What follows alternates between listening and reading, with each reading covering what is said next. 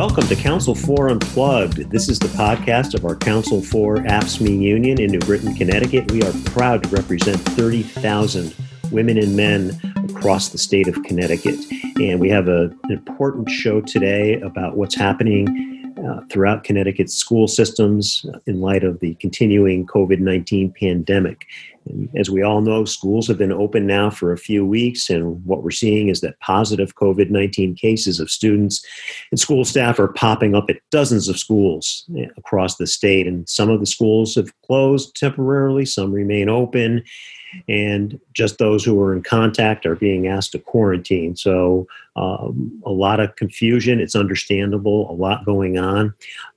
But there is a coalition of unions that includes our Council 4 union, and we've developed 13 core principles for safely reopening schools that highlight anything from labor management meetings to having proper protective equipment to having proper social distancing practices. And what we're finding across the state is that there is a lack of protocol and procedures mandated from the state level, and that every district is sort of on its own and using a lot of leeway to determine how they've been reopening. And so it's a big topic, big subject that we want to tackle. We have an exciting show. As I said, our guests are on the front lines. First, I want to introduce my co-host, Renee Hamill from Council 4. How you doing, Renee? I'm doing great. Hi, everyone. And our guests are Tricia Santos, who is a staff representative here at Council 4. She advocates for many of our bargaining units, including Board of Education units. And Tricia also has a really cool perspective because she was a longtime paraprofessional in the town of Killingly and past president of our Killingly Paraprofessional Union. Our other guests are Stacy Harris Birdsong. Stacy is the executive secretary of Council 4, but her full-time job, she works for the Capital Region Education Council, a school coalition, and Stacy's the president of Local 194 of AFSCME, and they represent paraprofessionals, lead educators, oral interpreters, and others. And also with us today is Dan McGinley. Dan is a school custodian in the Putnam school system and a member of AFSCME Local 130387. Thank you all for being here today. So Tricia, you serve on this coalition with other unions and you're meeting regularly with the education commissioner. Tell us about that experience, what it's been like to work on this coalition, and what are some of the challenges that you're seeing with each district handling things differently between the districts? Well, thank you, Renee and Larry, for inviting me to be on the podcast today. I am very fortunate to represent AFSCME at the table with other unions, AFT, CEA, which represent a lot of our teachers. I also meet with the head of all of the superintendents is also there, along with our commissioner of education and his staff.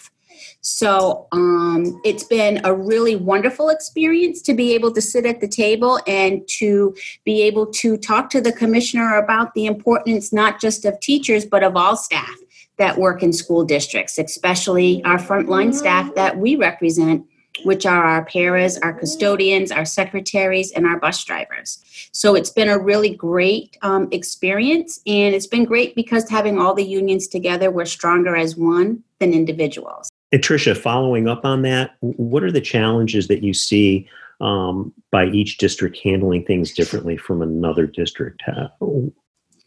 Well, Larry, it's very difficult when, especially for myself, and I'm just one of many staff reps here at Council 4, that I have 33 bargaining units, and all 33, I would say a good 10 of them are not following certain protocols that the governor has recommended to put in place. It's really hard to do, have the safety of our members and of students if districts are not being held accountable and being everything being fair across the board. It's very difficult when you have towns that are even bordering each other and they're doing different things, whether it's not enough PPE, whether it's no protocols for wearing masks if students do wear masks or they don't. Simple things like who mans an isolation room.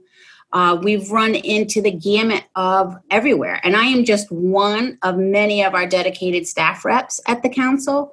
And we're just AFSCME, and that doesn't even include what AFT sees and CEA sees also.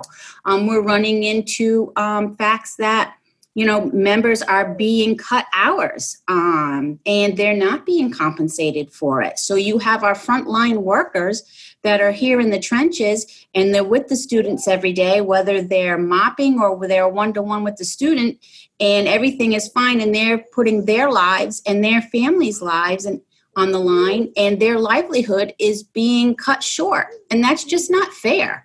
You can't have some districts that are following protocols that are put in place and others that are not. You have some districts that really value the paraprofessional, and the paraprofessionals have been working wonderfully with teachers and with students and just going above and beyond. I have so many great stories just on that, Larry. And then you have other districts that are just like, well, no, they can stay home, or they can do this training at home, or you know what, they can collect.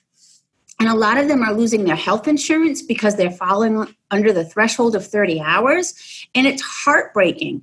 It's heartbreaking, one, because we don't know everything about this virus. We really don't. And our members are out there, and they're there for the students, and they're there for their families. And when they're not being compensated for that or recognized for it, it's horrific. And it's just terrible. And it's really difficult to tell somebody in one town who grocery shops in the other town and sees our other members getting treated well, that they're not being treated well. So it makes everything more difficult. Yeah, so Dan and Stacy, when the pandemic started, schools were closed. Now that schools have been reopened, you are working in the schools. Tell us about your experiences of what you're seeing. Dan, you can go first. The first thing you notice is when the kids come back. I mean, we prepare for the kids. We put desks and chairs. You spread them out, 6-8 feet apart. You've got shields up that we installed during the summer, and of course, you're spraying everything all the time, doorknobs and stuff all day long. And then the kids come back, and it's heart-wrenching. It's heart-wrenching because, you got these little kids coming in with their masks, and they're being told this or that. And it's tough and you see the strain on the staff. You see, they're trying to keep the kids separated. And we're going at it hard, trying to keep everything clean all the time. And like I said, you're just constantly cleaning. Bathrooms, you have to hit them, whenever you're going by a bathroom, hit the bathroom again, we've all heard the term invisible enemy, and it's very true. And it doesn't sleep. It's always there. So,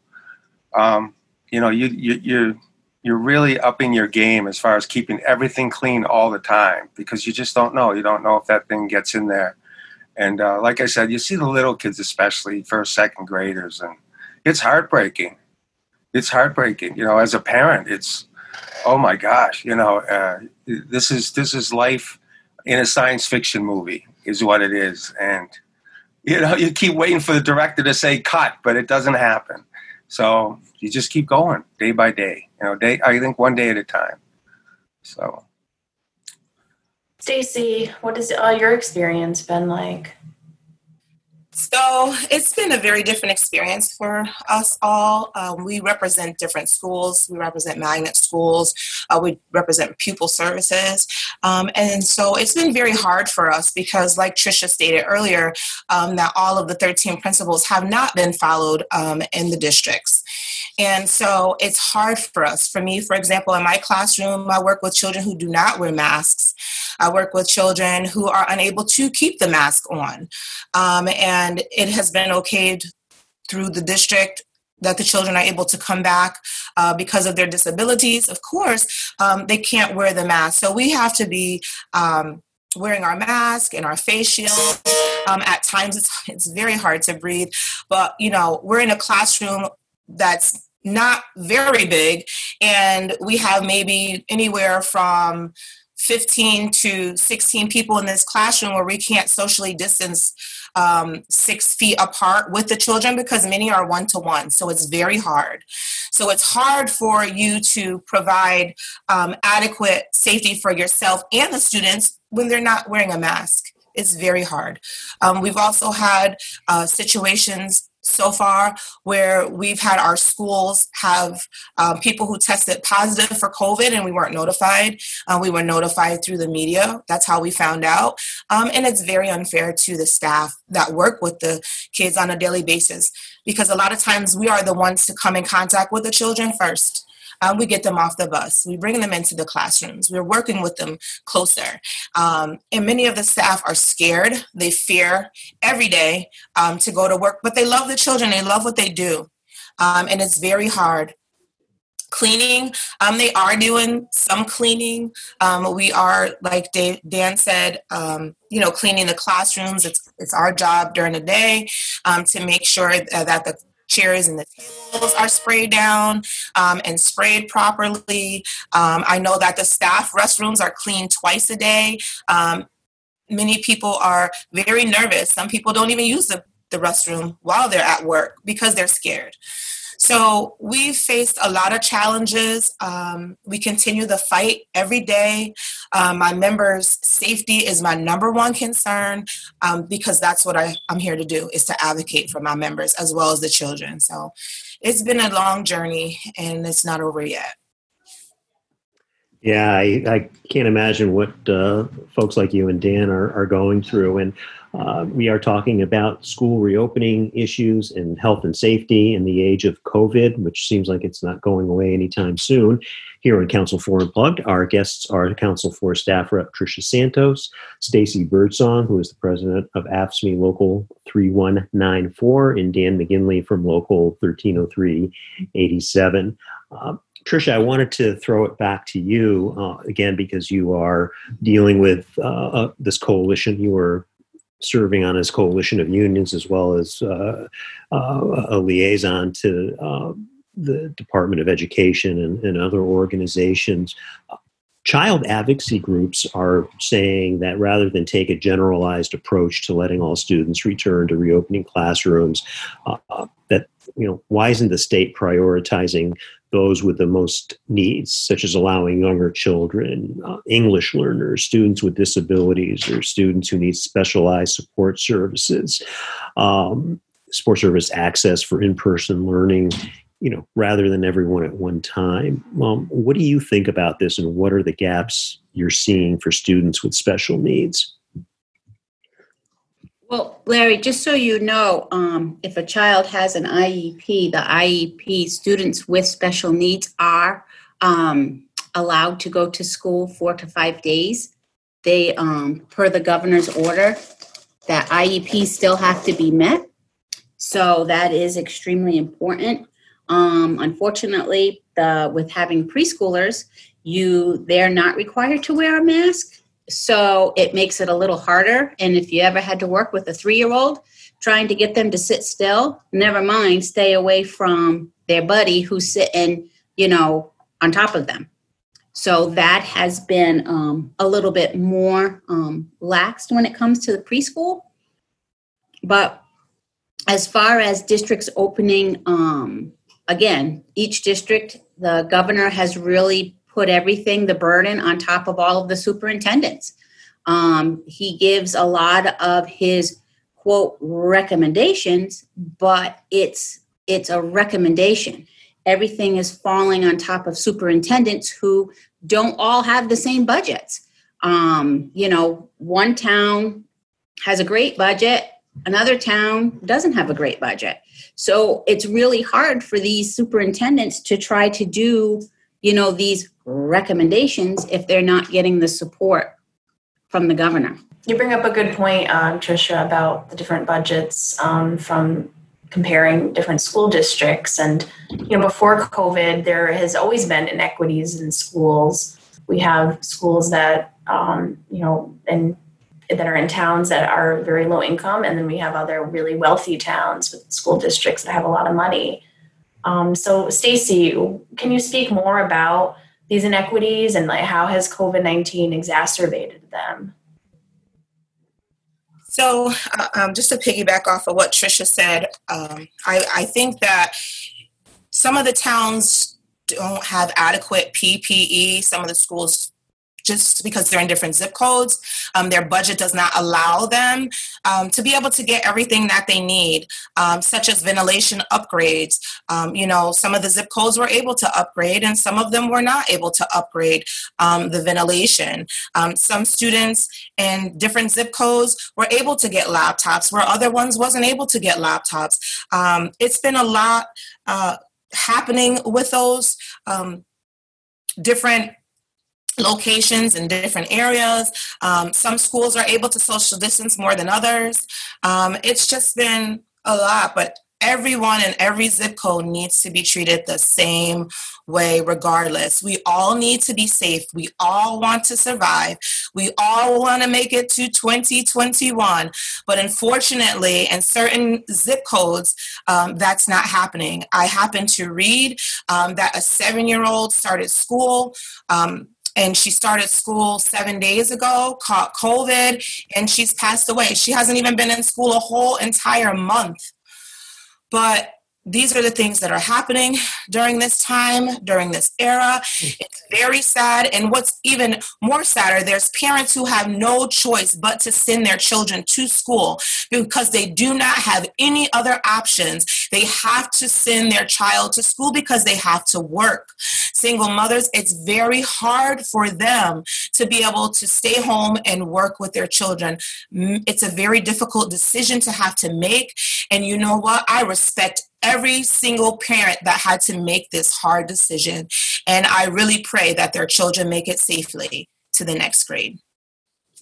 And just to piggyback too off of what Stacy said about districts and funding. Now, the governor did send money the last couple of weeks for PPE and staffing, and that the superintendents had to put in from last year what it costs for them to have the staffing working remotely when he closed down the schools in March. So we run into even some of the smaller districts that receive that money. They're not using that money for the PPE or for the staffing, and they're laying off our people. So if there's no accountability for the money that's being distributed, we're never going to get anywhere. So we really need the governor to really put his foot down and say, this money was given for this reason, and it needs to be used for this reason. Dan, I wanted to ask you, I'm proud of the fact that all of our unions together are advocating for the kids and for our members like you and Stacy who work in the school systems.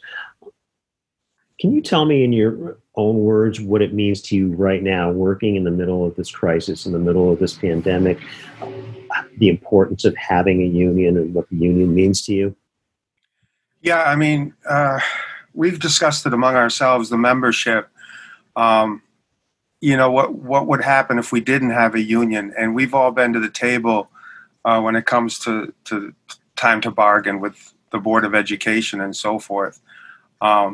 And I can't imagine. I mean, when I looking at ads for custodians, help wanted custodians, and I see the wages that are offered and so forth, and it's unbelievable. I mean, minimum or close to minimum for what we do, and that's where we would be at. And thankfully, we make above that. And I have to say, it's probably because. I know it's because of the union. Without the union, I don't know what our wage would be, but it'd probably be nowhere near what we make right now. And like I said, we've gone up against the Board of Ed, and they come at you hard. They're trying to save nickels and dimes.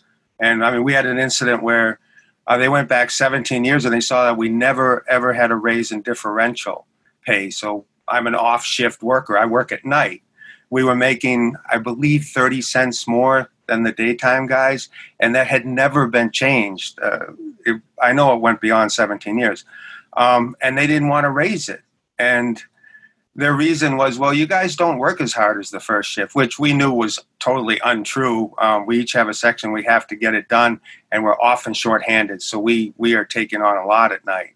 But getting beyond that, the reason you have a differential is because it's a different shift, a night shift, and the impact on you is across the board 40%. 40% alcoholism goes up, 40% divorce, 40% sleep deprivation, which we've all suffered. It goes on and on and on. And this fight was brutal. And the union was able to get us a little bump in that. We were going to arbitration. That's how far it went. They were so dug in, and they gave us a nickel and then a dime raise on the differential. We're still going to go to that fight. But without the union to fight for you, you don't have a chance. They don't consider things like that. They don't care. Like Tricia was saying, that they're all different. They're all different. And they all have different attitudes and different philosophies about how they treat their people. And I think it's great that the union's there to make sure that it's somewhat of an even playing field, that you have this access to lawyers and this whole team that is behind you, and it helps your attitude. It helps you work harder at night. It helps everything. It makes you, proud and say, hey, I got someone that's got my back. I wanted to thank everybody for being on with us. This is a very important discussion, and you're all very passionate, and we appreciate all the work that you're doing. For the students, for the families, and for the members. So thank you. We do have a call to action. So please go to our website, council4.org, where you can sign the petition and add your name. This petition is signing off to the core principles regarding school safety, and it will be sent to Governor Lamont and the Education Commissioner Cardona to demand that local and regional school districts adhere to these core principles. So I want to thank you for joining us today. Yes, this was a powerful show. I want to thank everyone. Our guests have been Stacy Birdsong, who is the Secretary of Council 4, as well as President of her local AFSCME Local 3194, Dan McGinley from AFSCME Local 130387, Tricia Santos, who is, of course, staff representative here at Council 4, our amazing IT coordinator, Johnny Daly, my amazing colleague, Renee Hamill. The struggle around safe schools is not going away anytime soon, so I'm sure we'll be revisiting this, but I want to thank everyone for listening, and you have been Unplugged. See you soon. As always, thanks for listening to our Council 4 Unplugged podcast. You can find us on all major social platforms by searching for Council 4 AFSCME. Our website is council4.org. My name's Larry Dorman, and you've been Unplugged.